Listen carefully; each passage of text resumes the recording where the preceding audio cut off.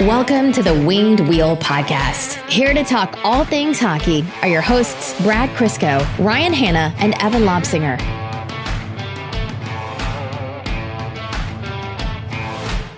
Evan's mad at me today. I've been giving out too many rules lately, and he's... Can't tell me what to do. What are you going to do? Come to my house and break lockdown protocols? Cough on your doorknobs. You wouldn't dare. It's a healthy start to 2021. Happy New Year, guys. Happy New Year. Happy New Year. Yeah, we all made it. We talked about all of our what we did on New Year's, and Brad fell asleep 3 times before the ball drop. I may as well have been asleep, and Evan actually didn't even give us an answer, so a lively bunch. Yeah, No. Not much. I fell asleep twice before the ball dropped at 8 and 11, and then I woke up just long enough for the ball to drop, watched, toasted, slammed my drink. I'm not exaggerating. I was back in bed at 12:09. It's not that I've never understood those people. I've always just been like, even when I'm tired, I want to make New Year's something. This year, I was like, hey, for all the I want to go to bed early people, this is your time to shine. This is absolutely your time to shine. It was great. We tried to do it as a family thing. Like, obviously, we knew Hank would make it, so we just let him pass out whenever. But Mika wanted to stay up for it, so she gave it an effort, but she made it just past 11 o'clock and was just out cold on the couch, not to be revived. Weak shit, kids. That's weak. That's weak as hell. Next year. 2021, we are within 2 weeks of real Red Wings hockey being played. We are into the semifinals of the World Junior Championships. I was talking to someone, and it's like we are getting back to the point where the content and the substance is being created for us now. Again, like actual hockey is happening, and it is extremely jarring. I forgot the pace at which it moved. We don't have to conjure things up or, put together pieces or, create a series or something. Not that we always did it so religiously, but it's like, this Sweden Finland game is on, and Red Wings prospects are dominating it. And there's a bunch of different, highlights and things to talk about. And that's actual real hockey and not like a retrospective or a flashback to the 2009 Stanley Cup Finals for the 15th time. The first period of that Sweden-Finland game, I think, is the first time since the draft I jumped more than 10 followers in a day. It was from that one period of Red Wings prospects just popping off. It's nice. I forgot what it was like to live tweet a meaningful hockey game. Because I'm not going to live tweet Canada against Switzerland or even Canada versus Finland, because there was one Red Wings prospect in the game, and I know what the people in my feed are looking for. And when I tweet about anything other than the Red Wings, I see the analytics and I see the replies, guys. I know, I get it. Just I need it for my mental health every once in a while. But yeah, so it's like Raymond scores an unreal goal. Söderblom scores an unreal goal. Emil Viro has a great play in the second period. Tweet. And then it's just I had more engagement in that day than the 2 months combined leading up to it. Yeah, it feels normal again. A very quick aside here. Maybe my least favorite thing about both myself and Twitter, two entities which I despise to their cores, is when I make a half-hearted joke or just some stupid comment, and Twitter decides, yep, that's the one that's going off today. Nothing that you tried on, that stupid bullshit tweet you made about betting on the Red Wings. And it's not I'm not sitting here trying to humble brag about a tweet, or I'm not saying I hate the attention, but please more, please. It's that it reaches the normies outside of the safe bubble of Red Wings Twitter and hockey Twitter that we know. And it's just a bunch of first name, bunch of numbers. Just you get to the part of society where you're oh my God. And you have a driver's license, sir? You're allowed. I certainly hope you're not responsible for any large machinery. Someone was classic zero value blogger. I guess, content, you get paid for content no matter what, even if it has no substance. I'm sir, this is Twitter. I don't get paid for tweets. I wish I'd actually tweet. He would. It's funny you mentioned that, because I had one of those moments. It made life feel normal again, but it's one of the things I didn't miss. So I tweeted that GIF of Elmer Soderblom's tweener goals like side by side. And I won't name names, but most people will know who I'm talking about. A very prominent former NHL scout now does his own scouting thing. Very controversial in the sense that like 98% of his takes are just hysterically bad. Responded to the tweet of just me saying, this belongs in a museum, giving no opinion on the goal, giving no, just like, oh, this is beautiful. That is basically what I was saying. And he goes sarcastically, well, at least NHL teams won't be able to scout that tendency. I'm like, how do I respond to that? I don't care. It was cool. So I just responded, okay. I didn't know what else to put. I was like, did he actually respond? Yes. Oh my God. Yes, he doesn't follow me either. How did that get to him? Oh my God. What a dweeb. What an absolute dork. I saw that and I just stared at my phone in confusion for like 10 minutes. I'm like, if I said something along the lines of, oh, Elmer Söderblom is going to score so many goals in the NHL doing this, fair game. That is, even though I disagree with the general sentiment of the tweet, that is absolutely fair game for that kind of tweet. Because I'm saying he's going to do this in the NHL, and you're saying, yeah, no, he's not. Teams are going to scout them. Fair. That's not what I was saying at all. I'm like, I said this belongs in a museum. Museums are generally things, you put things in there that are pretty and should be looked at and are cool. You just want to look at them. Elmer Söderblom scoring back-to-back tweener goals and putting it on the screen at the same time is just cool.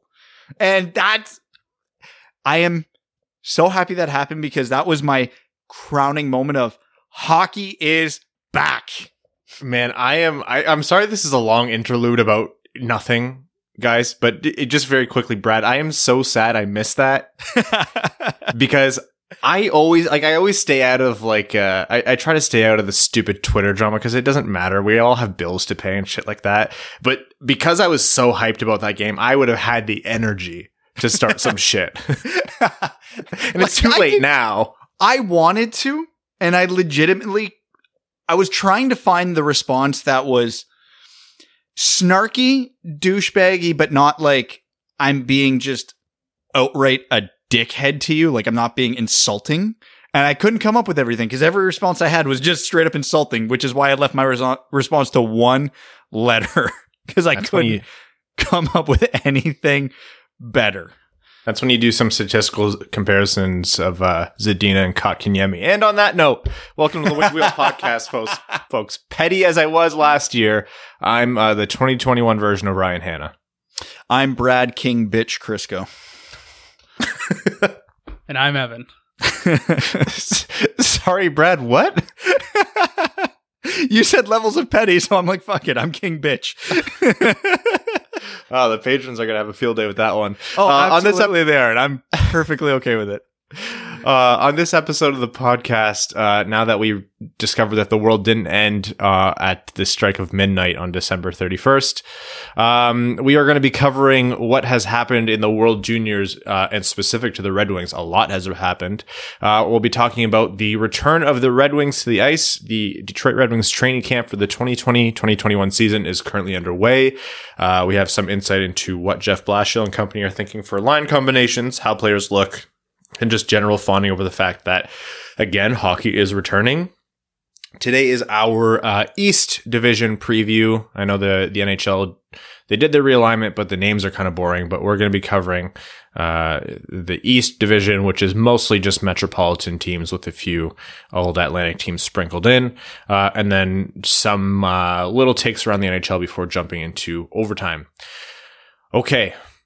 The World Juniors, we can give a general update, but let's, cut to the chase here. That Sweden versus Finland game was absolutely massive from a Detroit Red Wings prospect standpoint. So maybe let's cover this player by player.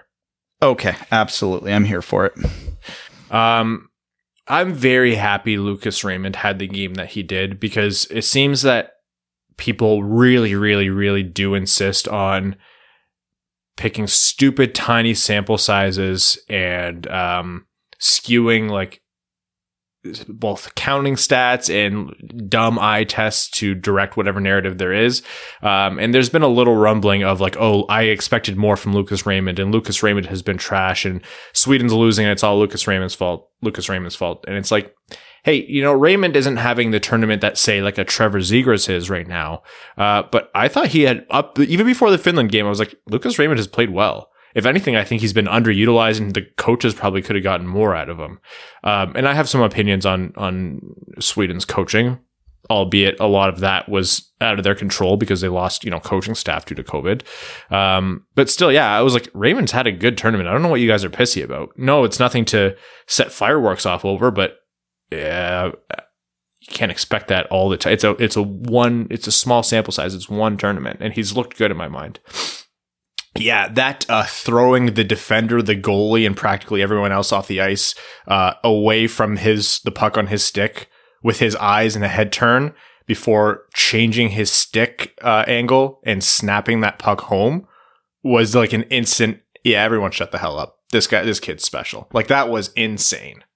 Yeah, and the first thing I have to remind everybody about Lucas Raymond in this tournament is he's still eligible for this tournament next year. This is primarily a 19-year-old's tournament, and you have to be really gifted just to play as an 18-year-old. And this is his second, or maybe even his third, World Junior already, which is why I can see people thinking maybe he should have produced more. But let's start with the factors that were working against him. And like Ryan already alluded to, the Swedes had to use their 12th string coach because of COVID protocols and everything else. They lost a good chunk of their coaching staff. And I mean, I'm not going to fault the guy. The guy that was their acting coach was thrown into an impossible situation, and I'm not going to say handled it poorly because he shouldn't have been handling it all, and that's not on him. But obviously, you could tell Sweden in a lot of ways was outmatched in the coaching department, and that's fine. They lost a ton of key players to COVID protocols. Carl Henriksson was supposed to be their first line center between Raymond and Holtz. He did not make the trip. So Sundsvik was their centerman for the first part, and then it was Niederbach for the final game, which was neat, but neither of them at this point in their careers would have provided as much help as Carl Henriksson would have. So that all being said, there's the quote-unquote excuses for Lucas Raymond. He had a great tournament. The counting stats don't look great, 5 points in 5 games, especially when they played some weaker opponents. Yeah, it leaves you wanting a bit, especially for a player of his caliber. But when you dive deeper, Lucas Raymond's underlying stats, his analytics, whatever you want to call them, were phenomenal. In terms of generating offense and chances and expected goals and all that, going into that game, of all the top 5 power teams, Lucas Raymond was number 1 in a lot of those categories, which means he was just getting unlucky. Pucks that should have went in didn't go in. When he set players up for goals that should have went in, they didn't go in. Him and Holtz led the tournament in shots on goal going into the Finland game. They were generating offense. It's just unlucky. And then all of a sudden, first period of the Finland game comes around and the luck balances out and he pops in a couple points in an important game. And let's not forget, one of the calling cards of Lucas Raymond's career so far is he shows up to the big games. Now, Sweden's goaltending and defense in this game against Finland were tragically bad. Their depth, because of COVID protocol on offense, was not what it normally would have been, which means he was getting the tough assignment every time. And he still did that. He still had one of the goals of the tournament and another primary assist. I have some things that I could nitpick about with his game in the tournament, but by and large, I'm more than happy. He was controlling play. He got injured twice in the second period of that Finland game and still played 18 minutes and still was a positive contributor and had many more chances later in the game that didn't go in. His line was the only line that was functioning with any consistency that game against Finland, and they were in it the whole game. So, I mean, I understand if you just looked at the stat sheet why you might be a little disappointed in Lucas Raymond's tournament, but hashtag if you actually watched the game, you wouldn't be complaining about Lucas Raymond's tournament. Yeah, usually when you're doing a player evaluation, you're looking at things more broadly than, one deke that this guy can pull off or this one move. But because the smooth brains were out in full force, I shouldn't say full force. It's not like this has been like people have been shouting from the rooftops, but because people were out saying, "Oh, this is disappointment from Raymond. Should we be concerned? This is really bad." I'm happy that he did create such like quintessential Lucas Raymond, like here's what I can do moments. Like even on let's first talk about his pass to Söderblom before Söderblom had his second between the legs in front of the net goal of the tournament. That was a no-look pass, and that demonstrated Lucas Raymond's playmaking ability, ability to produce on the power play, and his deception. His deception as a forward or as a scorer and a playmaker is fantastic, and he knew he had a mismatch. Like he's playing against juniors, he's not playing against men, and they're much more easily fooled, just to put it plainly. So he used that twice that game. The first time on his own goal, or not his own goal, but this goal that he scored, where he threw everyone off with the head turn before quickly changing the angle of his stick and sniping home. And the second one was on that no-look pass to Söderblom. And that is an extremely valuable skill for someone who has all those other raw tools to put together. Like we talk about Lucas Raymond being a good goal scorer and a good playmaker. And when you complement those with the ability to deceive, that's a dangerous guy. When we talk about Lucas Raymond is always dangerous when he has the puck, that is something that makes him dangerous. The ability to deceive and the ability to throw defenders off the path and to get people to move and create space without even deking, like that is extremely, extremely valuable. And he's still a kid and he's just doing that. So it really goes to show how special he is in terms of how complete his skill set is in my mind offensively. And it's not like, oh, Lucas Raymond was worth a 4th overall pick because he's good at deception. No, I think he's a great player overall, and there's so much more that goes into it. But if we're going to get so stupid as to look at the counting stats and small sample size crap like that, well, then let's put it both ways. And he showed off his skill a lot in that game. He was Sweden's best player, in my opinion. Oh, easily. He was their best player. Not according to the voters. No. You know what? They're the 3 best players of the tournament, as picked by their coaches, tells you everything you need to know about. I didn't even know who the one guy was. No offense to him, but I was like, who is that? I mean, didn't even recognize him. Kosmar was fine. Bjorn Fott was the best compliment you can give him this tournament, was fine. Victor Söderström was a train wreck. He was awful, and he's a great prospect, so don't take it as I'm trashing the guy. It's a small sample size. Everybody has off tournaments. He was flat out bad this tournament, and he got one of the top 3 players of the tournament for Sweden. So it's like, yeah, okay, maybe they meant to write Söderblom and they just misspelled it. Well, whatever, who cares? It's an arbitrary award that means nothing. I would have liked one of those Tissot watches. Yeah, I mean, nice. these kids are going to make enough money in their professional hockey careers. They're probably going to end up with a few of those watches. And player of the game, Elmer Lobsinger. I just walk out from the bench. Didn't even play. Me and Brad, is Evan going to be here for the next episode? 12 years older than all of them. They did pronounce, because Söderblom won player of the game, and they did say Söderström. They said Elmer Söderström. I heard that too. I was like, did they? Who? So who won? Evan logs onto Twitter. Did I get this wrong? Speaking of Söderblom, I've been saying the wrong name the entire time. We kind of have a habit of mispronouncing names for a long time on here. Well, the TSN feed kept calling him Söderblom, and now I'm confused. I know. We have to figure it out, because if it's actually Söderblom, I need to know now, because we've already done a lot of talking about this guy. Yeah. But none of our Swedish listeners have corrected us yet, so maybe we'll just stay the course. Yeah. Do you know how happy I am that we picked a Swede 4th overall and his name's Lucas Raymond? It's very nice. So it is Söderblom. We had to quickly pause the video here for a technical thing, and Brad looked it up, and it's Söderblom. Söderblom? Söderblom. It sounded way more Swedish in the audio that came out of my phone, but yeah, it was Söderblom. 2 years. Nobody corrected us. Thanks, Sweden. I think we do have this conversation every single year about another player. Yeah, this is never going to end. I'm very happy that Brad Lambert is finished as well. Like, this is great. Carson Lambos is ostensibly harder to say than Brad Lambert. Like, yeah. prospects are like, oh, these guys aren't doing well with it. We got to have simpler names. Speaking of Elmer Söderblom, man, I get it. Like, people are going to be pissy about, oh, he's not going to pull that off in the NHL. Like, just sit and stop pissing your pants for a second and enjoy the moment.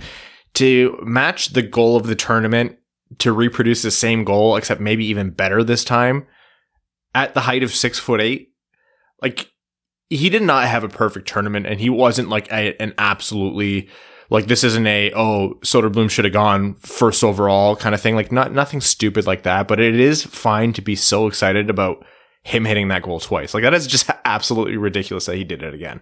Oh, it's absolutely, he did it. Then Matt Boldy did it, and he's like, nah, this is my move, and just puts his stamp on it. And to be a petty bitch, in response to that one tweet, that is a move that can work in the NHL, asterisk, if you're 6'8". Because he has such a reach. Like, when he's receiving these passes, the passes are coming 5 feet to the side of the net, and he's bringing it in front. What's a quicker move for him? To pull it through his legs and flip it up in the fraction of a second that he does, or to actually try to turn his body and stuff it in? This is a faster move and will be more effective than the alternative. Now, that being said, it's not going to work every time in the NHL, because as soon as he sets up for it, you're not going to be able to reach around him and get the puck, but you can be waiting for it when he pulls it through, which is fine, but it could work. And sometimes, and the thing that it does is it forces the defense to take another avenue. So if he become, hypothetically, the Red Wings could set something up with a bumper where he receives that pass, the defenseman now has to commit down low because they know he could do that, which will open up more space for a kick out into the slot, because the defenseman has to change his angle, change his body, change his stick positioning. So that's going to open up other spaces of the ice. So even if he never scores a goal like that in the NHL, but he tries it a few times, teams have to respect it. They have to plan for it. It's like how teams have to now plan for the back of the net with Andrei Svechnikov, because they know that's now a scoring area for him, right? Like, even if that doesn't directly score the goal, it opens up more options. But getting beyond that one move that Söderblom did, this was the best hockey I've ever seen Elmer Söderblom play. Like, by a lot. Now, again, 6'8" against, 18 and 19-year-olds. Worth noting. But still, I made a tweet after the first full Sweden game I could watch, where he lost every battle for the puck in the first 20 minutes of that game. And I'm like, what is going on? And then I don't think he lost one the rest of the tournament. He could not be stripped of the puck. He was dominant on the cycle. He was dominant net front. And the one thing I didn't really notice in his game that often before was he was dominant off the rush.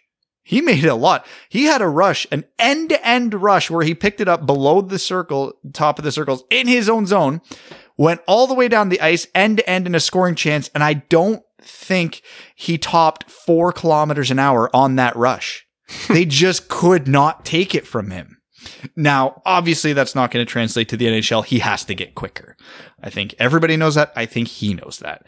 But the things that he's good at, he's shown he's great at, which is what you need. These are transferable skills to the NHL. Being a dominant 6'8" player off the cycle, being a dominant 6'8" player in front of the net, having the soft hands that he does.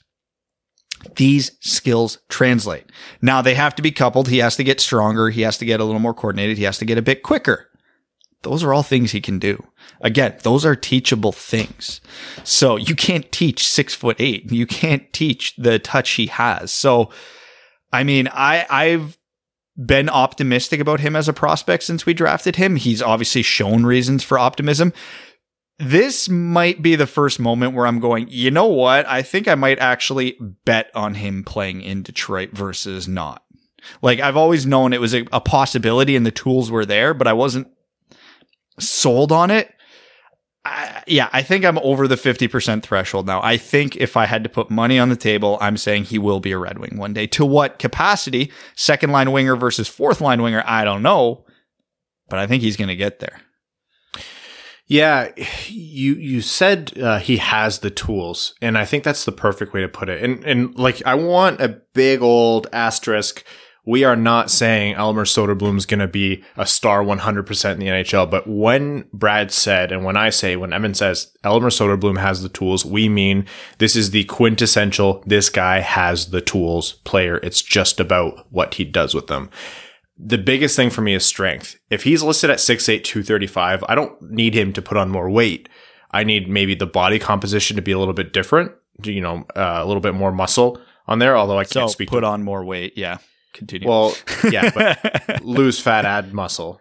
I don't think fat's an issue for him at 235. That's the thing. That's what I was going to say. Like, I'm not going to speculate as to his body composition, but even, getting stronger isn't always necessarily put on more muscle. Yeah, the innervation of your muscles is strength training isn't always about building more muscle. And people who lift or power lift or have done, at least semi dryland workouts or training in the past know that.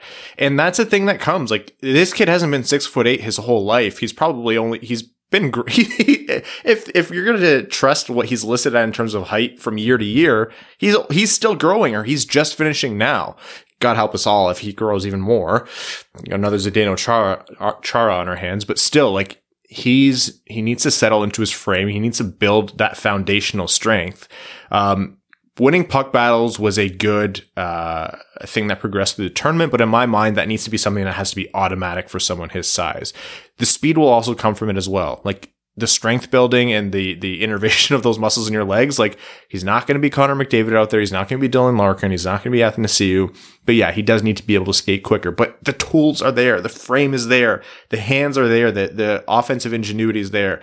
When I see him on the cycle in the offensive zone, wanting the puck, wanting to create a play where you're like, that's just Raymond but taller on this shift right now. Like, they're both trying to do the same thing. Like, that's really good. Is he Lucas Raymond? No, but with the right coaching and the right conditioning and just the right situation, and I would say a lot of patience for him, not expecting him to do too much too soon. Yeah, Brad, I'm over 50% too. I think he plays.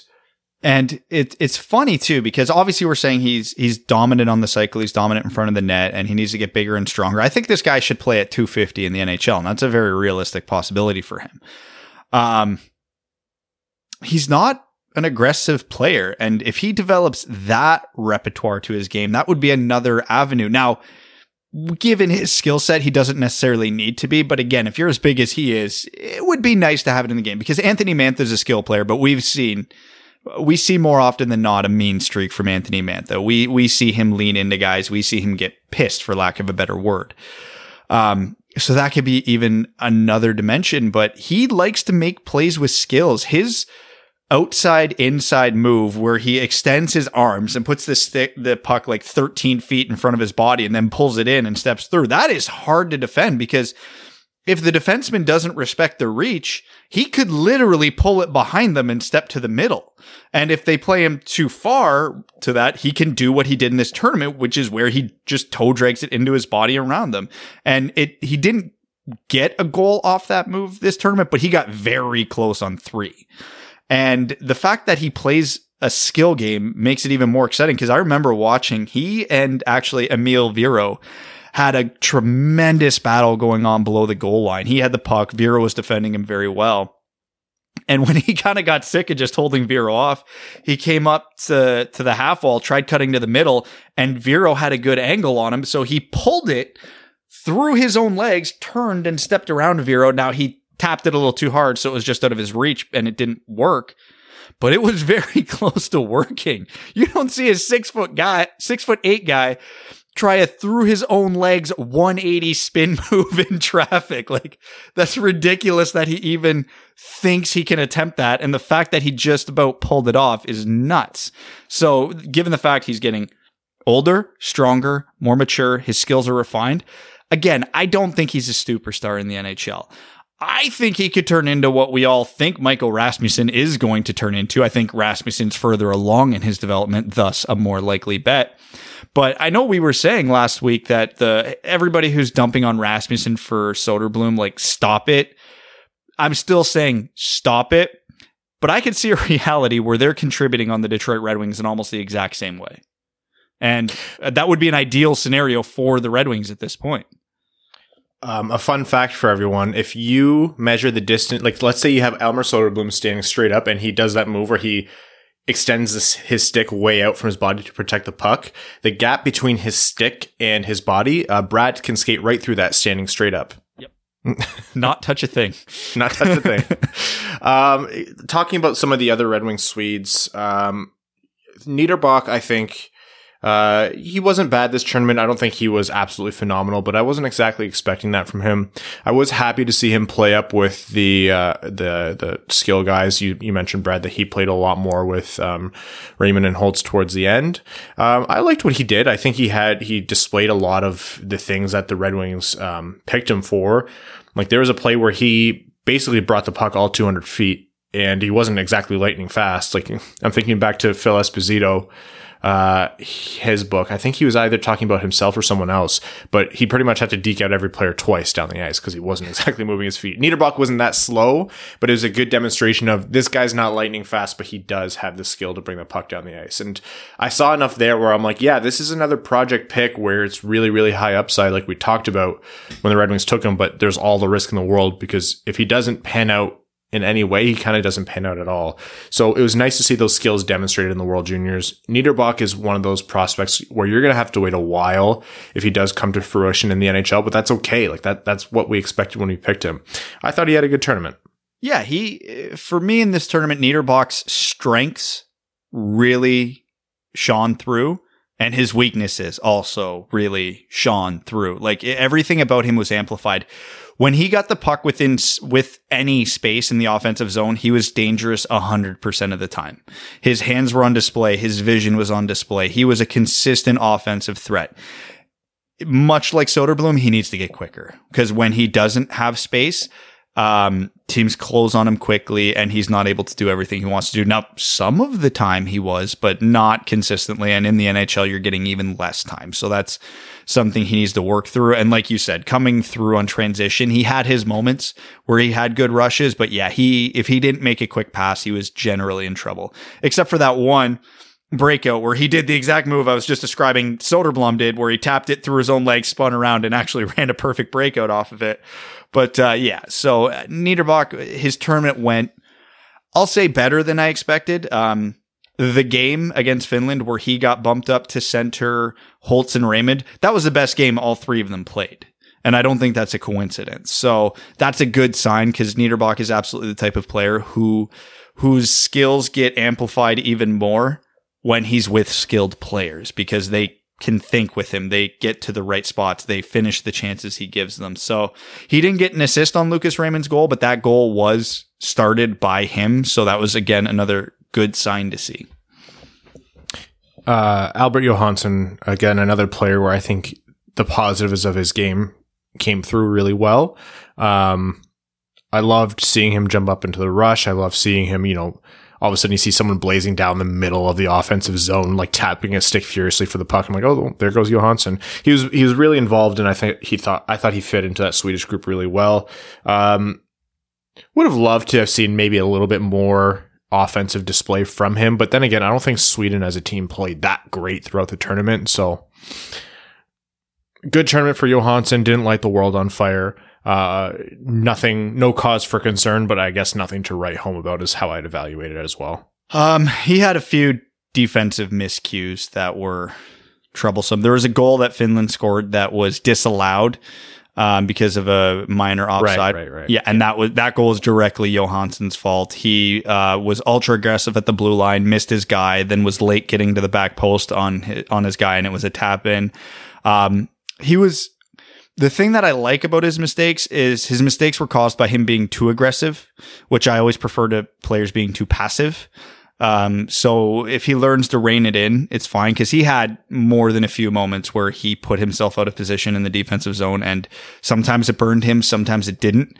But it was happening more than I would like. But again, given the two options, I'd rather he be too aggressive.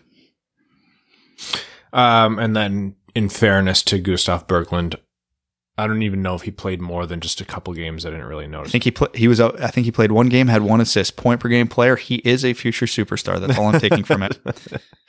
But yeah, Emil Viro, I think this was a great game for him. I saw a couple Finland games. before the game against Sweden. I saw the game against Canada, and I saw a good chunk of one of their other games. I don't think I noticed Emil Viro once in either of those two games. And then Viro was one of their more noticeable players in a good way against Sweden. He was great defensively. He was activating in a rush. He was almost solely responsible for the 2-1 goal that got Finland back into the game, because he went coast to coast and did a couple quick passes and went all the way down to the goal line, backhand pass across the crease for the goal. I mean, that's not something we've seen from him a lot. And his transition game, when he chooses to use it, was impressive. He was the opposite of Johansson in this tournament, though. At more often than not, he was too passive where he should be aggressive. And after seeing that game, now I'm angry he's not more aggressive all the time, because the tools are there to do it and do it effectively. So I'm curious to see if that's just the system he plays in Finland, or if like a coach lets the reins off of him, what would happen. Cause I did like what I saw when they were, but, again, it's one game, so I'm not reading too much into it, but it was a good readings I was getting from that game. Yeah, that give and go with Brad Lambert, and then the continued like excellent skating, pulling the puck to his backhand and hitting the guy perfectly with that pass. I was like, yeah, more of that, please. If you can do that a lot. Because then if you have any defensive deficiencies, which like almost all defensemen at your age do, it really helps when you can do that. But if you want to bring Brad Lambert over to Detroit with you, then that also. Yeah, if we don't get Shane Wright, Brad Lambert's looking like a hell of a consolation prize. Yeah. And, for Red Wings fans watching the World Juniors, obviously, whether or not you're rooting for any other country, like if you're rooting for the States or if you're rooting for Canada or whoever else, you do want to see as many Red Wings prospects continue as far on into the tournament as possible. So it might have been a disappointment to some to see Sweden lose. I think Finland definitely deserved that game, because after Sweden went up, Finland dominated the rest of the way.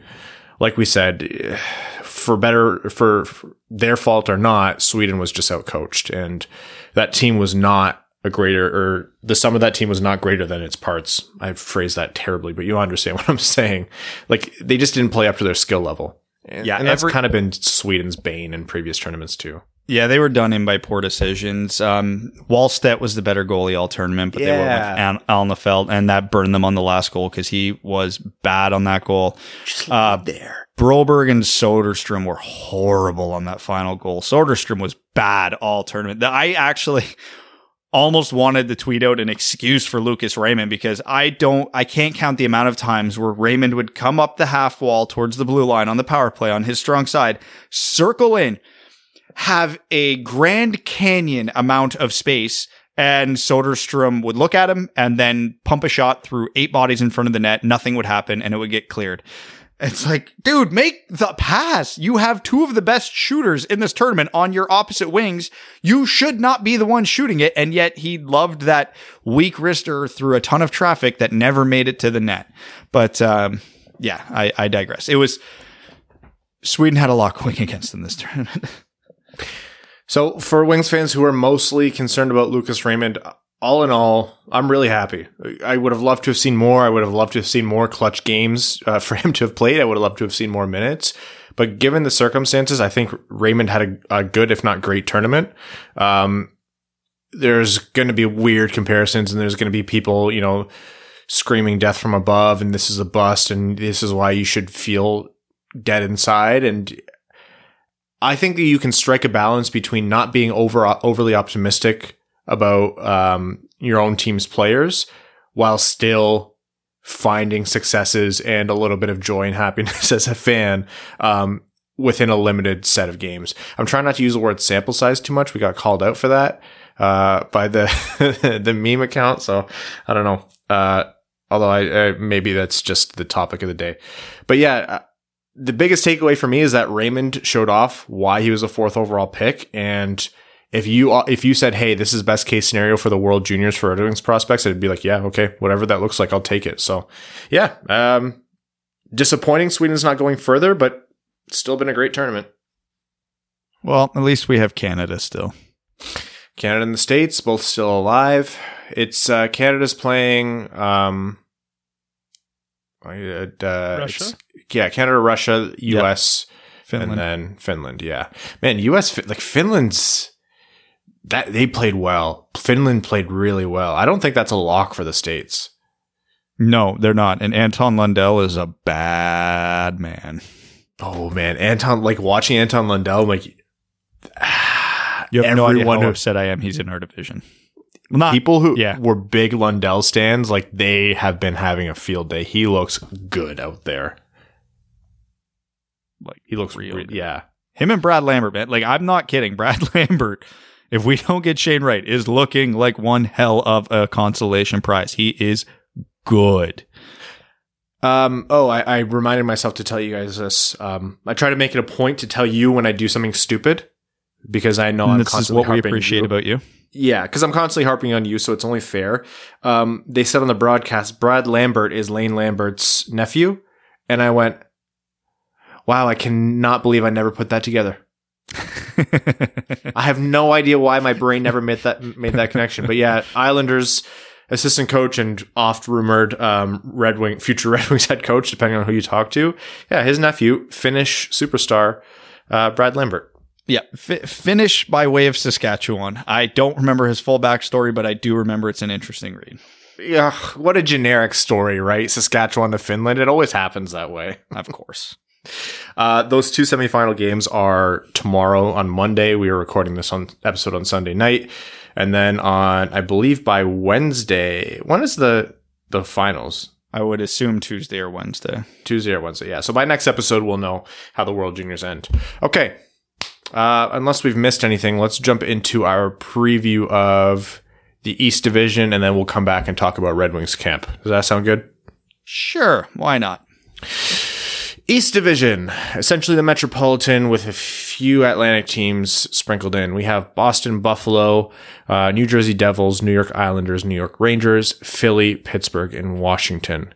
So basically the all TV ratings division, full 8 teams, a little bit of a bloodbath. Pretty happy Detroit's not in this division if you want Detroit to have a good time. Yeah, I don't know. If you're a team like New York who's really trying to lean into this aggressive rebuild, this is kind of a tough division for them, right? It's super top heavy, or the top half is really, really strong. You look at Buffalo, you look at Washington, and then Philly and Pittsburgh. That's not even counting the Islanders who have been overachieving forever. Strong division in my mind. Oh, this is absolutely the Thunderdome. There's no team I feel worse for than the Buffalo Sabres. Because I think they legitimately improved. I think with Taylor Hall coming in, I expect Jeff Skinner to have a bounce back. They still have Jack Eichel. They've made a couple other small moves that I like. Their goaltending's still iffy, but whatever. I almost feel like they don't have a chance in this division. For their sake, I hope they do. But I mean, as improved as I think they are, they're not finishing ahead of Boston, Washington, Pittsburgh, Philly. The Islanders are going to be tough. This division is so screwy. It's going to be fun though. Legitimately, it's going to be fun. Yeah, we talk about the Canadian division generating a lot of hate both online because the most aggressive hockey fan is the Canadian Twitter user. But also on the ice. Yeah, on the ice, Canadian teams, they really generate some blood feuds. But outside of that, this division is going to have a lot of heated moments. And it's going to have huge implications, right? The 4 teams that make it out of this division, that's then going to be 2 rounds of more intra-divisional hockey. This is going to be super, super intense. New York's going to have a tough time, in my mind, cracking that top 4. I'm not saying it's impossible, but it won't be a cakewalk for them. They're going to have to really rely on a lot of things coming together. Lafreniere to contribute well right away, for their goaltending to hold up. Does Washington drop off? I mean, they just got Chara.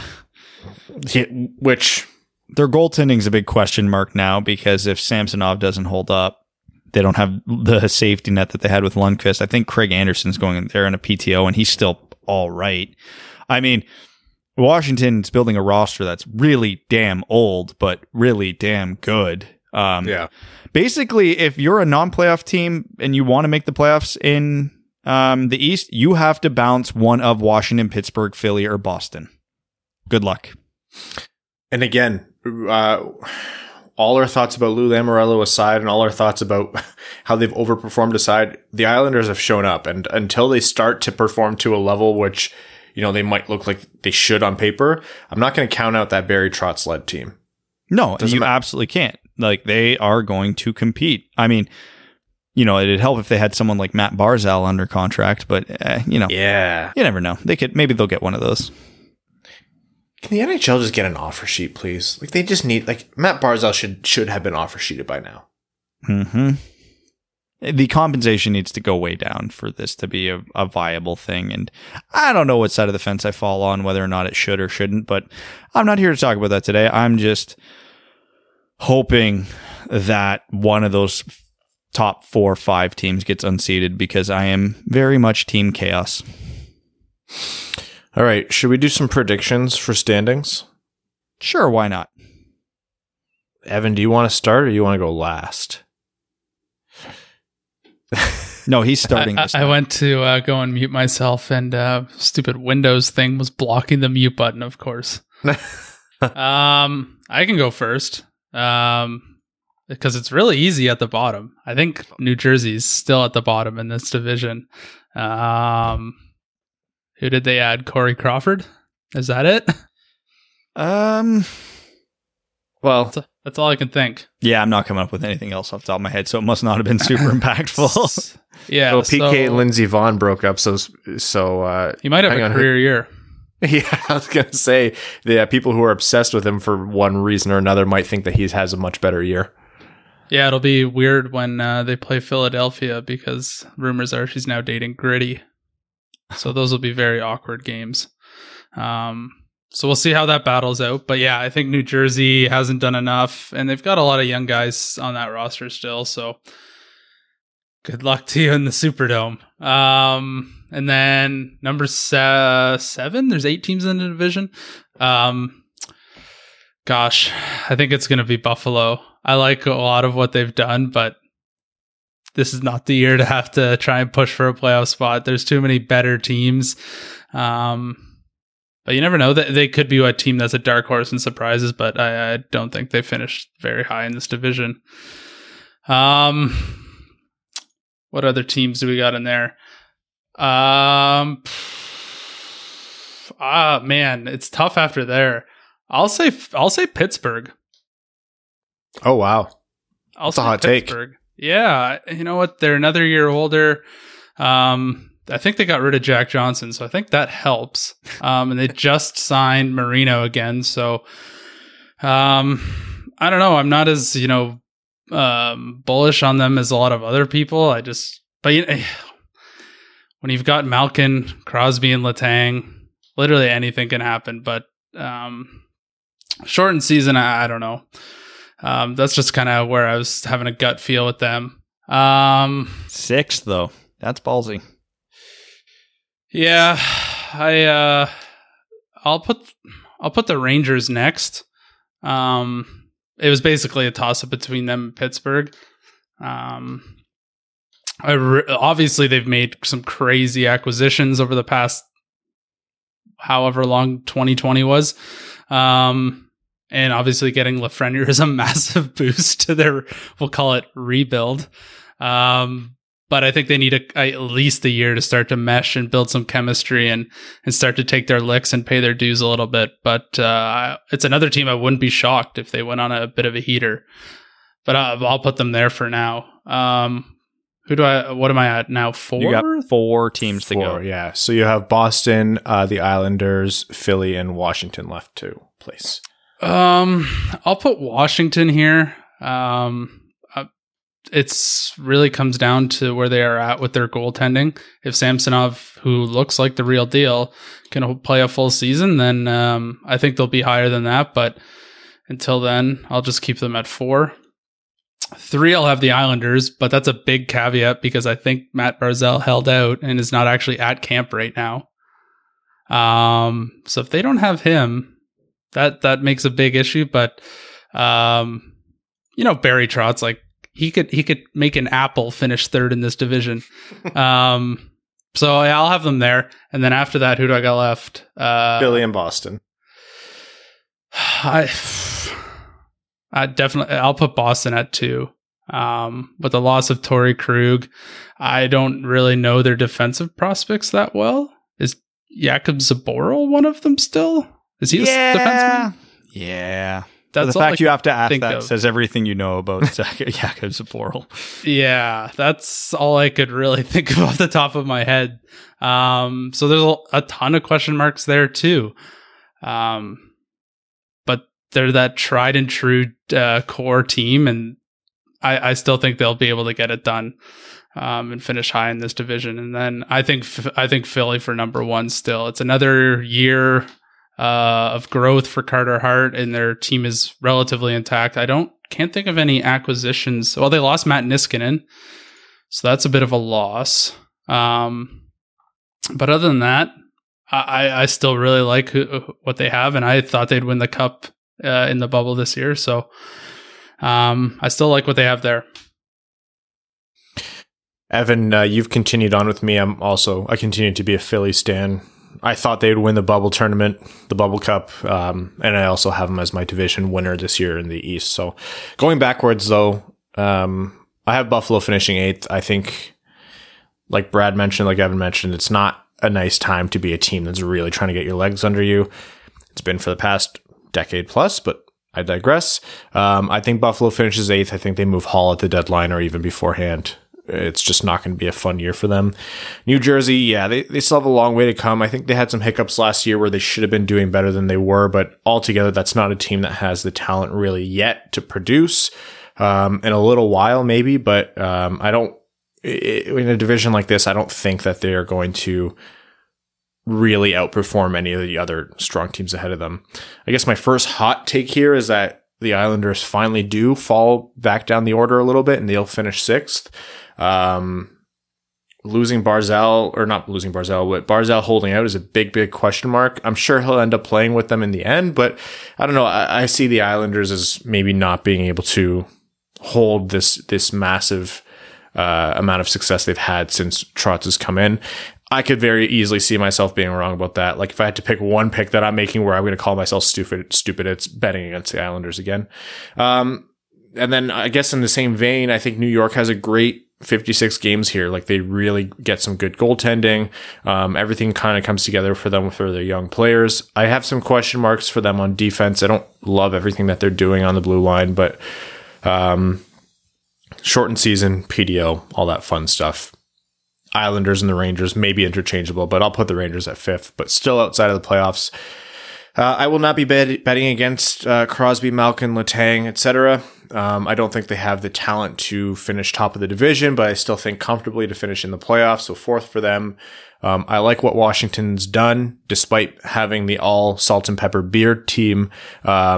Just too much talent on that lineup to not put them in the top 3. Boston's Boston. They could easily win this division and call me stupid, but yeah, I'm a big believer in Philly, so I think Boston 2, Philly number 1.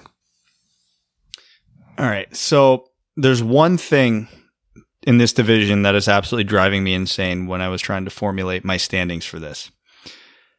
Outside of Boston and Philly, do we really know what the hell to expect from any of the goaltending in this division? Samsonov's first year as the go-to guy in Washington. We don't know what's going to happen there. Varlamov's first year as just being the guy in the Islanders. He doesn't have the Thomas Greiss safety net behind him. What's Tristan Jarry going to do in Pittsburgh? What's Corey Crawford going to do in New Jersey? What's Carter Hutton going to do in Buffalo? What's, who am I forgetting here? I'm forgetting a team. Doesn't matter. Like it's all over the place. And in a season that's going to rely so heavily on a few teams getting hot, on goalies getting hot, on some PDO benders, man, this division, I think, I'm not going to say the top of the division necessarily, but like 3 through 6 could probably be completely interchangeable just based on goaltending performances this year. I know Bruins fans hate Tuukka Rask, but I mean, they've got the best goalie in this division right now. So that's going to go a long way in a season like this. Even though the Bruins, I don't feel improved this offseason, just having him is a huge advantage over the other teams. So that all being said, I'm going to agree with Evan. I'm going New Jersey in the basement. Their defense is tragic, and I think Corey Crawford's going to be in for a bit of shell shock because he somehow downgraded from the defense he got in Chicago. As much as I like what Buffalo's done, I can't get past Carter Hutton. I mean, Jack Eichel could score 50 goals in 50 games, and I still think they're going to allow more goals than they fire in. So I'm going to keep those two in the bottom. I'm not going to go super hot take-ish at number 6. I look at the New York Rangers defense, and I just go, yeesh. They might score a lot, and if Shesterkin goes on an absolute heater, they've got a chance to get all the way up to number 3 or 4 in this division in my mind. But it's a rookie goalie with a bad defense. That's never anything I'm willing to put confidence in. But again, Lafreniere, Zibanejad, Panarin, Kakko could have a bounce back year. I mean, the Rangers could absolutely go off this year. All of the ingredients are there. They just need, some defense and their goaltending to overperform. At number 5, I am going to bet against Barry Trotz. I mean, we know the cliff's coming for the Islanders. We see the contracts. We see the age of the roster. Is it this year? I don't think they go off the cliff this year, but I think they start teetering on the edge of it. So I'm going to have them outside of the playoffs. In the playoffs, I'm going to go Washington number 4. Again, they're old. And in a season that's going to be a sprint and teams are going to rely on their big guns probably a little more. Depending how the schedule lines up for each team. Some teams have more back-to-backs than others. But either way, it's a shortened season, but given the condensed schedule, it's a war of attrition. And it is a sprint to the finish, so I don't think that favors an older team. But Washington is so skilled, I still think they get in the playoffs. I'm going to go Pittsburgh number 3. In a war of attrition, Sidney Crosby's a pretty good bet. So as long as Tristan Jarry holds up, I think they'll be all right. I am going to agree with the Bruins at 2 and the Flyers at 1. Just again, those two teams have the most solid goaltending, more depth than the other teams in this division. They're at least well-rounded at each position. And with Philly, I just think if Giroux and Voracek holds up, the rest of the team is only younger and getting better. And who knows what happens if Nolan Patrick actually gets to play this season, which I don't know if that's been determined yet, but that could be a bonus. It's funny talking about, there's so much uncertainty at the goaltending position coming into this season. Every time I take a look at these teams to prepare for these previews, I just think there's uncertainty all around this year. Like, I just feel like this is going to be everything out the window. This is all going to be bullshit. Like, nothing is going to make sense this year, and we just have to accept that that's what the 2021 season is going to be. Oh, yeah, fully. I don't know who it will be, but I fully expect a Buffalo, a New Jersey, a Chicago, a Detroit, Arizona, like just someone out of nowhere. It just takes a PDO bender. I don't know who it's going to be, but I'll bet one of them will be. We're going to see some if the economy goes back to normal and owners, start to give out contracts like normal. We're going to see some very strange contract UFAs or RFAs in the next year or so, just because of this strange season, strange heaters guys go on this year. A lot of 1-year contracts this year too. A lot of guys understanding that wasn't money to go around this offseason, and they're betting on themselves. Tyson Barrie, Mike Hoffman, about half of the Detroit Red Wings. Like, there's a lot of guys who have a lot riding on this shortened season. So Taylor Hall, good hockey. Makes for some excitement. Yeah, absolutely it does. Okay, so that is our continuation of our pseudo divisional previews. Not the fully fleshed ones we've done in years past, but this has been a strange year. And when the NHL gives us, 3 weeks of notice for an incoming season, this is what we do. But not complaining that 2 weeks from now we get Red Wings hockey. Next one's going to be the Central Division, the Red Wings division, for those who forget. A nice little blast of the past from when they were in the Central, and then the Red Wings season preview, the episode thereafter. Okay, couple quick hits for the NHL. Zdeno Chara, like Brad mentioned before, has gone to Washington, which is a little bit of a surprise. I know we talked about it a bit as him possibly being a good fit in Detroit. I wouldn't at all be surprised if Detroit knocked on that door, but it seemed like Chara wanted to go somewhere where it's late in his career, and if he's going to make a move away from Boston, the only team he's known, it has to be, or not the only team he's known, but the team where he really created his career, it has to be a winner, and Washington is still within that window, I suppose. So is Boston, though. Well, I just don't think Boston wanted it. I don't think they fit in terms of what Chara was looking for ice time or maybe even salary. Yeah, it's such a tough spot because obviously he's one of their legendary players at this point, and he wants us to keep playing. The team probably felt lukewarm about it, and they couldn't come to an agreement. But it'll be so weird seeing him in another jersey. I said salary, but he's making, I think, league minimum. It's all tied up in bonuses, like extra $250,000 if they make the playoffs, another $500,000 if they win the cup or something like that. But yeah, it's going to be bizarre. It's one of those players where I was like, I really didn't see him leaving Boston ever. Just another Boston great leaving to win elsewhere. And it sounds like it was Boston's decision to move on from him, from the way he was talking in his, I don't know what you want to call it, Zoom meeting. So, I mean, Boston's trying to get younger, I guess. And this is a good year for a lot of teams to retool and make these minor changes. Not so minor, but like relatively minor changes to their roster. See what works, see what doesn't, and then, go balls to the wall next offseason. Yes. Good year to experiment because there's much less games. And on that note, a great year in the NHL's mind to finally do its, as Elliot Friedman called it, their Mystery Alaska Tour, which is the NHL is apparently planning a 2-day outdoor weekend showcase at Lake Tahoe. So obviously there wouldn't be fans there, but the NHL is not really able to do much by the way of getting fans in seats this year for obvious reasons. So they're taking this opportunity to go somewhere super scenic, get a lot of cool shots, do like the natural wilderness experience for an actual NHL hockey game. In terms of what this will do for like a TV draw, or if it's enough of a deviation from the Winter Classic where it's worth doing, I don't know. But it's cool that the NHL is doing it, so good for them. I think that's cool as hell. This is going to be one of the two of the coolest hockey games in the history of hockey, if done right. The visuals are going to be amazing. My fear here is the NHL is going to NHL this up. There's going to be too much going on, too many ads, too many extra things going on. They should make this as close to arena, boards, background as possible. I understand they're going to need sponsors and all that stuff to make this happen. Hopefully they do more audio sponsors than we do visual sponsors, just to kind of balance it out. Because imagine that this is just the rink, the boards, and then nothing in the background. You just have the scenery in the background. Again, this would be visually the coolest hockey games ever played.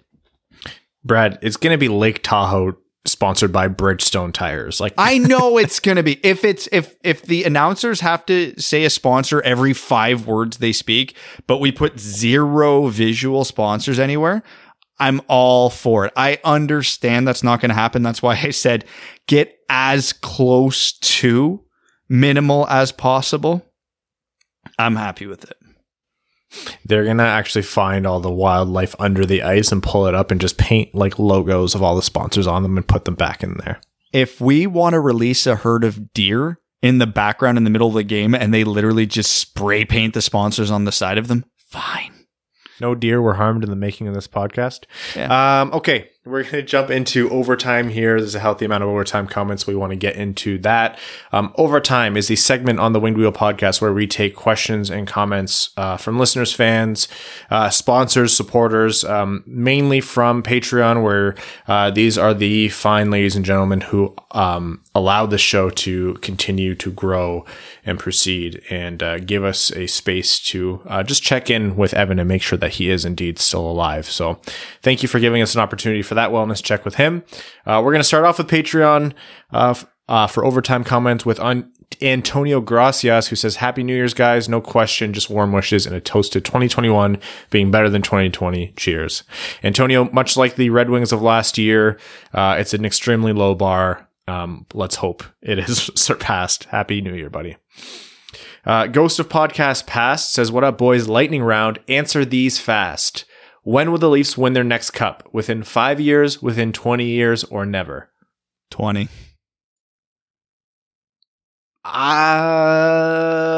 I'll go hot take and say 5. I'll say 20. 5 is a bold take, but I could believe it.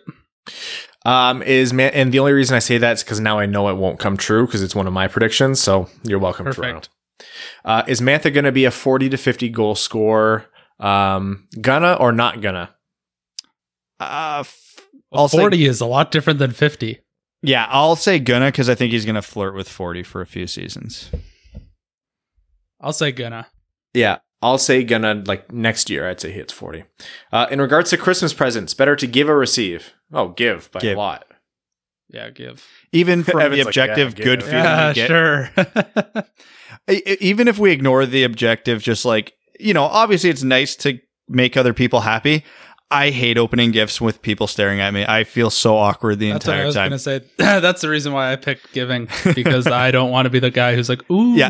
No, in a normal year where like it's an actual family gathering, I've gotten quite skilled at waiting till like they hand out all the gifts or I hand out all the gifts and like all the kids start opening their gifts because then I can quietly open mine in the background and nobody pays any attention to me. And then when it quiets down, I can thank whoever gave me the gifts. Not a good enough reason to have kids though. Next question is, who is the best, me or you? You are. In regards to their final place in the NHL standings this year, will the Red Wings go up or down? I'll say they go up. They can't go down. So personally, I think the Leafs will never win. Mantha will be a 40 to 50 goal. I see what happened here. Mantha will be a 40 50 to 50 goal scorer. Better to give. You are awesome, and the Red Wings will go up. Did you get rickrolled? Oh, I got rickrolled, yeah. Or just to give the answer is never going to give you up. Happy New Year's. Happy New Year's, man. Trevor Pevavar says, hey boys, slightly sappy post. So just get ready. 2020 has been quite the rough year, but in December I got a lot better. Y'all might remember birthday boy Trev and how my girlfriend got Darren McCarty to wish me a happy birthday. When she did that, you guys told me to never let her go. In December, I asked if she wouldn't mind putting up with me for the rest of my life and asked her to marry me. Lucky for me, she said yes. Trevor, congrats, buddy, to both of you. Yeah, we met her before you. So first of all, congrats. But no, good for you. Good for you for locking that down. Thank you for taking her advice. We're never wrong. And I'm hoping others will realize that. 2020 was also the year that I finally kicked my nicotine addiction, and the podcast was a big part of distracting me from that. All in all, this year's been rough, but I think we can say we're thankful for hockey and thankful for the Winged Wheel podcast. Cheers, boys, and let's go Red Wings. I mean, 2021's off to a killer start so far. So, like, it is the happiest 3-day span I've had in a while. So I'm glad it's going even better for you. Yeah, congrats again, and we're happy to have played even a small part in that. And well, we look forward to. I mean, I'm sure we're going to get 3 wedding invites. I'm kidding, please. We're terrible at weddings. Evan and I, actually, every time we've been at a wedding, people think Evan and I are a couple. That's still one of my favorite parts of my wedding.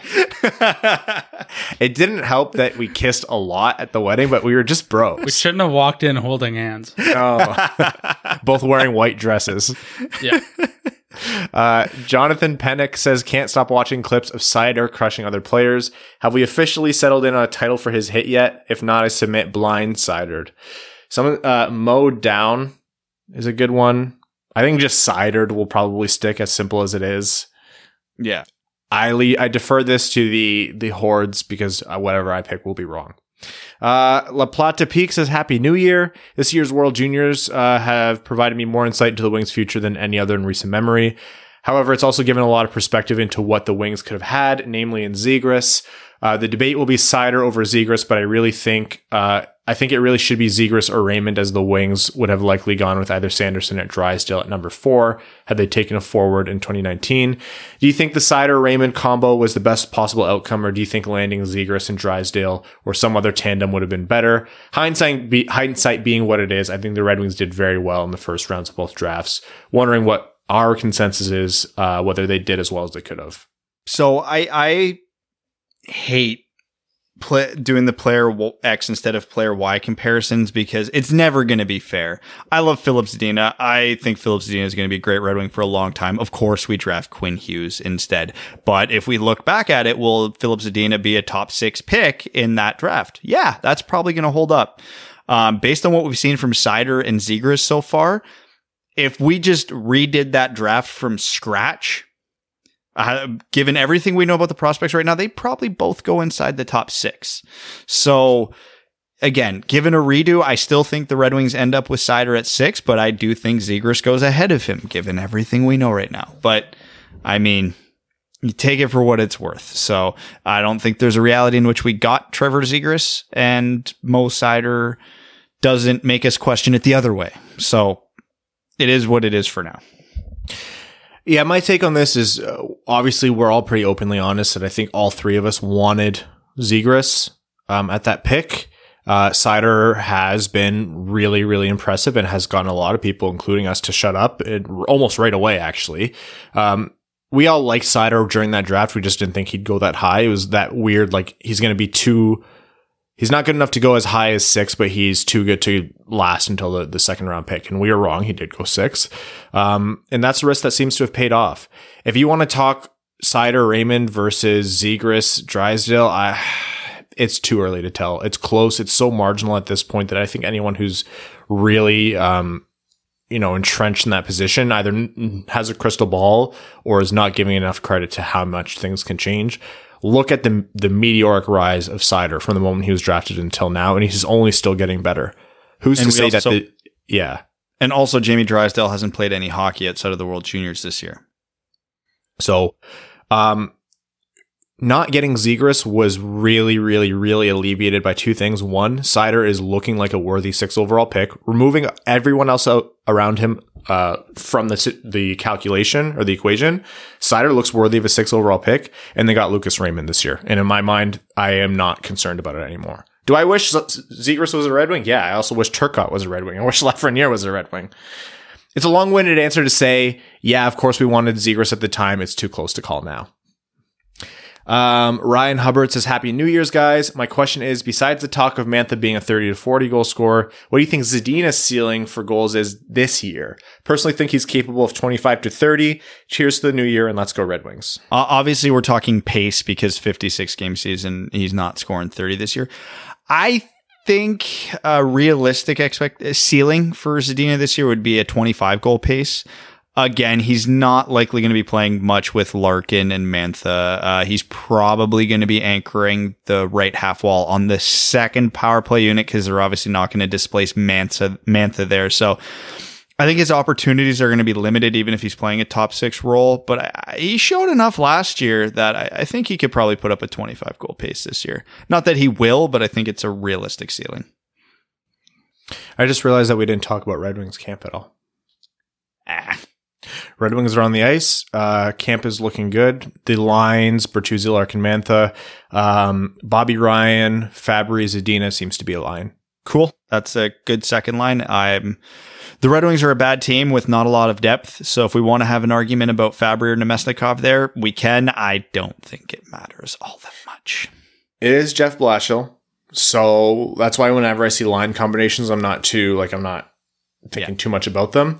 But I also think, in fairness to Jeff Blashill, we don't know that Fabry at center is going to be a viable solution for a full 56 games, right? Like, and we're not even considering injuries here. I'm just happy that I would argue the 6 most skilled forwards on the Detroit Red Wing are the 6 forwards in the top 6 right now. This is a big moment for Jeff Blashill. 2021 is starting very strangely. It's going too well. Yeah, I saw that. I'm like, Jeff, I didn't know you had it in you. I'm so proud. Literal meteor, do you think? Because how do you really get worse from here? We're about to have an extinction event. That's why. But yeah, sorry about that, guys. Although, yeah, not a whole lot to talk about. No, the line combinations are the only interesting thing so far. Camp is ongoing, and by next episode, we will cover it more. And Dylan Larkin switched to white tape, so he's scoring 40 this year. I saw that, and I was like, damn it, Brad. Darren Helm was unfit to play, which doesn't make any sense because Darren Helm is probably one of the fittest players on this team. So who the hell knows what that means? Yeah. You always wonder if it's exposure or something. Anyways, we'll find out more. Exposure to captaincy or something like that. I just had it on side. Yeah, he threw a little meat to the crowd there. Brandon M, new patron. Brandon, welcome to the Winged Wheel podcast family. He says, "Hey boys, happy new year. Thought I'd ring it in with becoming a patron. I've listened to you guys for about 2 to 3 years now and figured I'd support you. I truly appreciate all the content you provide." Well, we appreciate you, and you're putting up with our nuisance for 2 to 3 years. Wanted your guys' thoughts on Sweden and what the hell happened. Do you attribute their downfall to mainly coaching, or were the players just not good enough? I can't get over the fact that Wallstedt rode the pine after Alnefeldt's weak play. Some of the coaching decisions had me dumbfounded. Anyways, thanks guys, and can't wait for Red Wings hockey to be back in just over a week. Let's go Red Wings. I mean, I think Sweden's demise, if we had to sum it up to one factor, COVID. They didn't have their coaches. They didn't have some of their depth players. They didn't have some of their better players, and it showed. Because if they had their proper coaches there, I think Wallstedt gets that game. I think their defense looks better. Obviously having Wallander and Greva and Henriksen there improves their depth. Like, they got shit luck this year. That was the reality of it. Jake Nagy says, "Happy New Year's, boys. I remember last March when the season was postponed. It was kind of nice to not have to watch the dumpster fire. That was the 2019-2020 Wings anymore, but man, I have missed them. The future is obviously bright with Seider demolishing everyone in sight and the Swedish Mafia 2.0 on the horizon, but I'm also stoked about the Red Wings right now. Loved reading about how Bobby Ryan asked Larkin for some golf courses to check out, and Larkin responded by bringing a bunch of guys out to play. This team seems to be gelling off the ice and extremely motivated to improve from last year with Larkin's leadership at the front. While it's unlikely to happen, what do you think is the best case scenario for the Wings as a team this year?" They improve dramatically, just miss the playoffs and win the draft lottery. Yeah, like unironically, yes. Like if you're talking actual best case considering more than just the season, yeah. Do I think it insane, absolutely out of this world that Detroit does go on some kind of heater and finish 4th best in the division? I put it just under that. I think it's within the realm of possibility, but you're looking at some pretty low probability events. But yeah, I don't think it's quite unlikely that Detroit finishes among the best of the rest in terms of that division. It's not quite a strong division through and through, and it just takes a few things going right. Goaltenders getting hot and staying hot, the right defenders progressing, the right players being healthy, the right rookies or young guys really contributing. Then you have a team that's definitely not going to finish 31st and possibly a bit higher. And then, yeah, of course, you win the draft lottery. Joe Delia says, "Sup guys, happy new year. Every day I wake up and check Twitter thinking today's the day and Larkin is still not captain." And before someone else posts the helm with the C meme, I really think Sweden missed Albin Greva. Can't say I'm going to say it, but they needed some more grit. With some hindsight, what round would the behemoth, shout out Lars, go in? 3rd or maybe 2nd? Thanks, guys. I think I'd have to look at the full draft to really give a good answer, because I don't remember how most of the 2nd and 3rd round picks from that draft are performing right now. I think Söderblom's the 2nd round pick based on what we've seen at this point. Again, not a lock, but a good bet to make the NHL. So that's typically what a 2nd round pick is. Big Bippy Bitches says, "Hi Diddley-O and Neighborinos. Smashmouth was right. The years start coming and they don't stop coming. In the 3 years I've been listening to you, I've moved to California, lived in my car, become salary, and will soon be closing on a house." Oh, wow. Congratulations, man. Just want to express my gratitude to you gents for keeping me company along the way. I think you guys are also poised for big time success as the Wings turn things around and the fan base becomes more engaged again. Well, I appreciate the kind words, and we can only hope. Well, you're right in that Wings fans are more engaged, so that's definitely positive. But then the downside is we're still us. So, and then they asked, how did we identify the niche for a team-specific podcast? Literally, I got the what really truly started this all was I was a guest on Steve Dangle's podcast like 6 years ago. Yeah. And I'm like, I want to do this. And I didn't have any expertise outside of the Red Wings. So I'm like, fuck it, Red Wings. Yeah, we have no history before the podcast. We came together. We were meeting each other on air. Almost literally. And ironic fashion, because I remember I'm like, I got to get us together before we do the podcast. So it all came together pretty quickly. And the Red Wings had a game that weekend, the weekend before. So I invited the two idiots over to watch the game. And only Evan showed up. Ryan bailed. So Did I?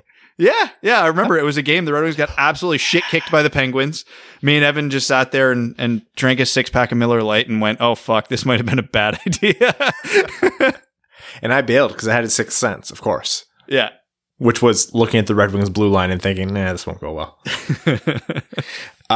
Thanks as always, and stay fresh cheese bags. Congratulations, big bippy bitches on the house, and good luck on the move.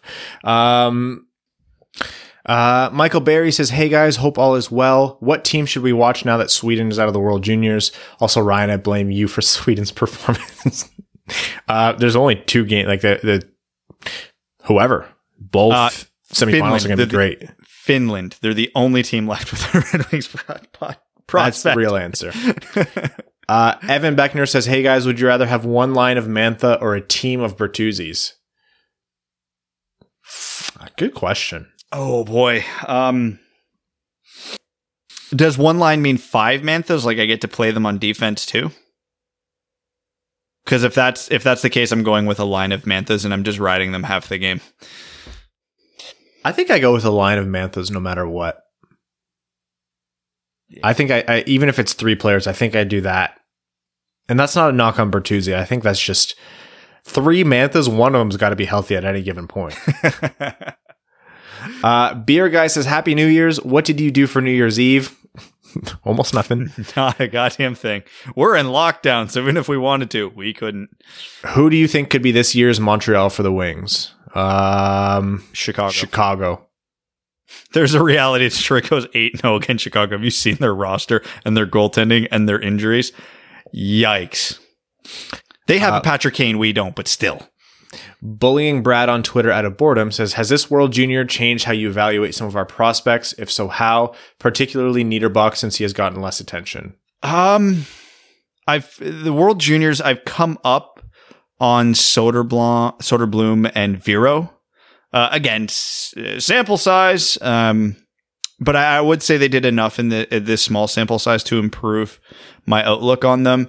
I'm just Raymond. I'm as high as I've ever been. He didn't go up or down for me. Niederbach was pretty much what I thought. Johansson was pretty much what I thought. So it hasn't really swayed anything too much. But yeah, I'll say improvement on Söderblom and Vero. Okay, moving along here. Rob Byram says, Happy New Year. I've been watching a lot of the World Juniors and was giddy watching Raymond. Envisioned him on the opposite wing of Mantha on a line centered by Larkin. Holy jumpin'. Speaking of Larkin, I see a lot of comparables to his game with that of Matt Beniers. Where would you feel comfortable picking him in the upcoming draft? 5 to 10 right now. Probably not at 5, but like he's definitely in that conversation for me. Problem is we haven't seen so many of these guys play. It's almost impossible to say. Like I still am a big fan of Kent Johnson, Owen Power, Carson Lambos, Brant Clark. I don't think I pick Beniers over any of them, but I think there's an argument beyond that. I don't know. I have a feeling I have my top 10 right now, and I have a feeling by the end of the season and everybody actually gets a chance to play, it won't look anything like it does now, because that's just the type of world we live in.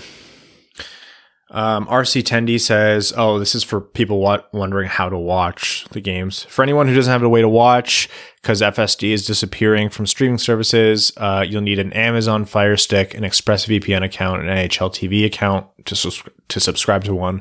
There's a step-by-step process on how to get everything working on the ExpressVPN site. Hope everyone who needs it is able to find it. Wings and pizza. Just Your Average Teej says, hey guys, 2 things. 1, Brad, why did your Bills have to ruin my Finns' hope for the playoffs? Makes me sad, but happy that it's not New England. So best of luck. 2, in the Upper Deck series, 1, the sweep of the Habs is immortal on the back of the Bernier's card. So that's sweet. Oh, the Bernier's card shows the sweep of the Habs. I haven't read the back of that, but I actually have that card somewhere. So I'm going to look at that tomorrow. Garrett TV says, Happy New Year Happy New Year, my Canadian brethren. Simple question. What do you want to see from Jeff Blashill this year? Brad, please try not to have an aneurysm while responding. It's 2021. What a great year to get pucks deep. Let's go Red Wings. I Okay, I'm going to keep this very, very simple. And this will be my number one sign that Blashill is getting it. Because I can nitpick a million things about him, but there's one core principle that I want. Barring a catastrophic amount of injuries, I don't want Darren Helm or Luke Glendening to play a single minute in the top 6 this year. That's going to be this is progression. Oh, man. That's a tough one. I know. History is the best predictor, and the starting lineup is going to have Helm on the top line. I'm betting it happens, but if it doesn't, that's going to be my growth indicator in Blashill's mindset. Cody Stark says, which jersey should I wear for my fantasy hockey draft coming up this weekend? Yzerman, Campbell, All-Star, Shanahan, Lidstrom, Osgood, Zetterberg, Datsyuk, Helm. Yes, I have a Helm.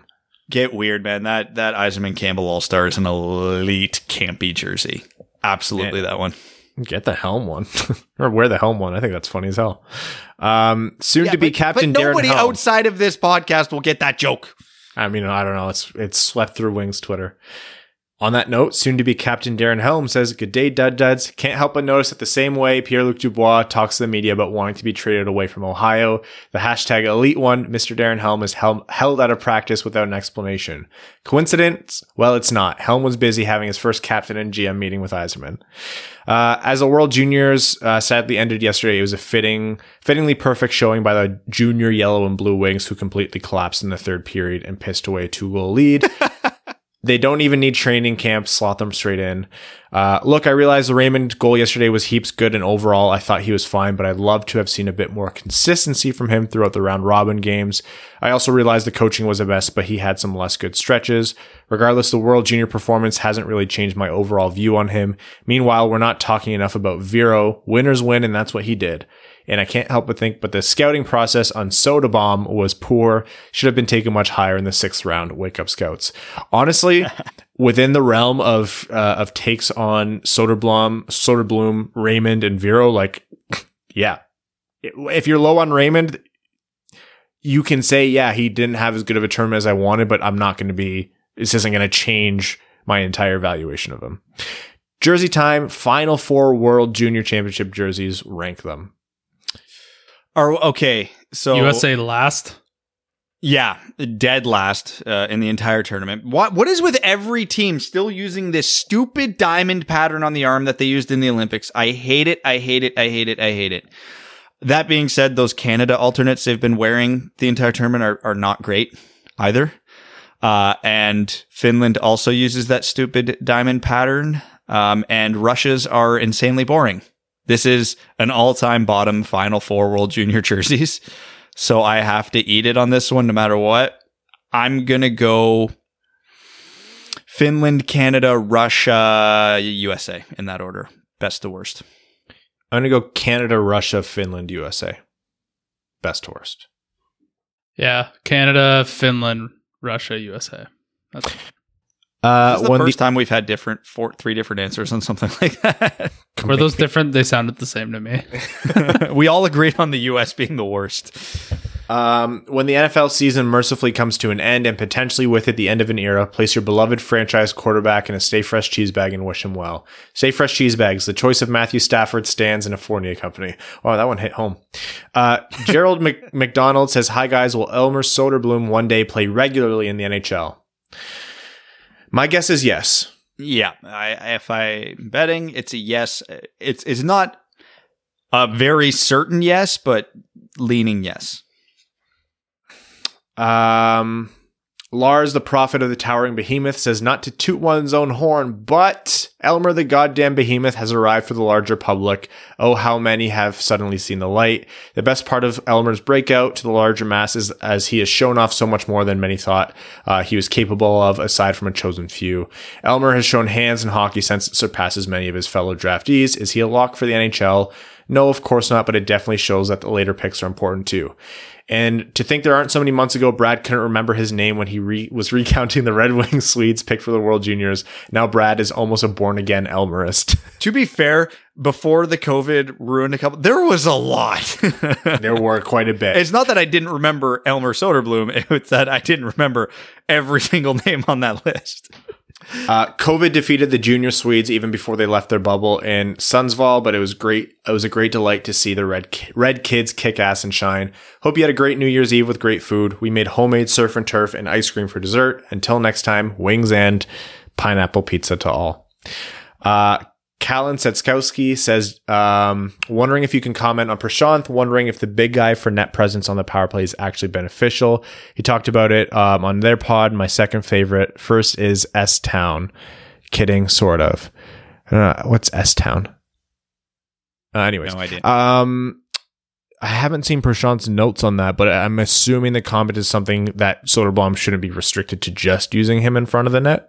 I think it's just the concept of a net front guy being necessary on the power play. And I do like a net front guy, but yeah, he needs to move more by having someone just stand there and the defending team thus just leaving him there rather than putting a defender on him to add an extra screen. It kind of defeats the man advantage part because it doesn't create as much space. But I think there's a concept there where the net front guy, quote unquote, operates in the home plate area and you extend that home plate to behind the net, because I don't think teams utilize below the goal line enough on the power play. I see the advantage, and I do think a net front guy is necessary, but he's got to be given the freedom to move because, as Victor Soderstrom taught us, weak shots from the point don't work no matter how many screens you have. Michael Vick's Edibles and Dog Fighting Inc. Wow. Says, whoa, dudes. Big Zdeno Chara in DC makes our defense looks incredible. How awesome it is. And then you have a question about older podcast episodes. I answered that in the Discord, but DM me if you still need help. And Happy New Year, schmucks. And Stay Fresh Cheese Bags of Fournier Company says, oh man, 35 comments. Are you fellas still thinking about placing a character limit on Patreon The joke being that I did, but I did not. Seriously, though, after listening to the other Red Wings shows rave about Söderblom and compare him to Rasmussen, do you believe there is a world where both players can be appreciated individually for what they bring to the team while recognizing the obvious comparisons that come with players of their size and skill? They don't have to be mutually exclusive. I know you've talked about this before, but who are the NHL comparables for Colossus and Behemoth? Stay Fresh Cheese Bags, the official cheese bag of the Between the Legs top shelf in the crease. Okay, I don't think there are any true comparables for them just because they are pretty unique. If we're talking about role, impact, how they would be utilized in a best case scenario, I think about what Patrick Hornqvist did in Pittsburgh and how he was utilized, because he can't skate for shit, and Söderblom and Rasmussen are not fleet of foot. So I think that's the best comparison I can come up with for them, but it's not exact. And that being said, could they exist in a reality? If they both turn into 20 goal, 40 point guys, we're obviously not going to be disappointed, but reputations stick. And if they have identical numbers, Rasmussen will still get dumped on because he was a 9th overall pick. That's the reality of it. Once a reputation is established, it's hard to break. Case in point, all the talk about Pierre-Luc Dubois right now. Everybody's like, here's this elite center up on the trade block, and he's a 0.7 points per game guy, and they're talking about him like he's a 90-point scorer. He's not. And some poor team's going to massively overpay for him. It might be the Red Wings, and it fills a direct position of need, but yeah, we got to keep it in mind that his points per game is closer to Larkin than Eichel. Okay, we have time for a quick Reddit question. Evan, what's your favorite color today? Blue, because I have to work tomorrow. Okay. Red, blue. Okay. Second from the bottom. Max Smash says, we all know the season is going to go rough for us, but let's say the impossible happens and we finish first in the division. What went right for us and what went wrong for the other top teams? Goaltending went extremely right. Defense was above average, which I don't see as impossible, but that's some big progress. Health went right, and this was an amazing year for Detroit's young players, especially Zadina. And also Fabry is discovered or rediscovered as a phenomenal second line center. What went wrong for the other team? Injuries, PDO just matching up poorly against Detroit. I think that's the only way. Again, like you said, extremely unlikely, but lots has to go right for Detroit. All right, guys, we're going to wrap up this episode of the Winged Wheel podcast. We will be back with you for the Central Division preview midweek. But for now, we'd like to thank all of you for tuning in. A happy new year to everyone. 2021's off to a good start, hopefully. So let's keep those vibes going. I'd like to thank all of our name level sponsors, Arjun Shankar, Kyle, R.A., Hi Brad, Zach Spring, Citizen High Five, Cody Stark, Greach, Jeremiah Dobo, Jake Kiefer, Michael Vicks, Edibles and Dogfighting Inc., Andrew Bohan, Scott Martin, Jacob Turner, Matt McKay, Craig Kibble, Brandon M., Matthew M. Rice, Luke Johnson, Kalen Wood, Hassam Al-Qassem, Charlie Elkins, Hannah Lee, Eves Bartels, Sam Bankston. Eves is a brand new name level sponsor, and I actually have to pull something up here in terms of his sponsorship. But while I do that, Sam Bankston, Josh Yelton, Trevor Pevovar, Evans Bingo Card, Ashley Van Conant, Beer Guy, Connor Leighton, Danny Jr., Matthew Keeler, Stay Fresh Cheese Bags, A Fournier Company, Antonio Gracias, John Evans, Joseph Minema, Quaz, and Stan Olson. And very quickly, while I still have it here, Eves is sponsoring the show on behalf of a foundation, and I just want to find the name because he really... the Foundation Sarah Grand. So you can find them on Facebook or at www.foundationsarahgrand.lu. So that's FONDATION. That's all, folks. Thank you for tuning in, and we will see you midweek. Thanks for tuning in to the Winged Wheel Podcast. Be sure to check out wingedwheelpodcast.com, where you can subscribe to the show on iTunes, Spotify, or wherever you get your podcasts. You'll also find links to other ways to support the show, such as Patreon, official podcast apparel, and more. And don't forget to follow the show on Twitter at Winged Wheel Pod. And of course, the hosts at Brad Crisco, at Ryan Hanna WWP, and at Hockey Town Evan.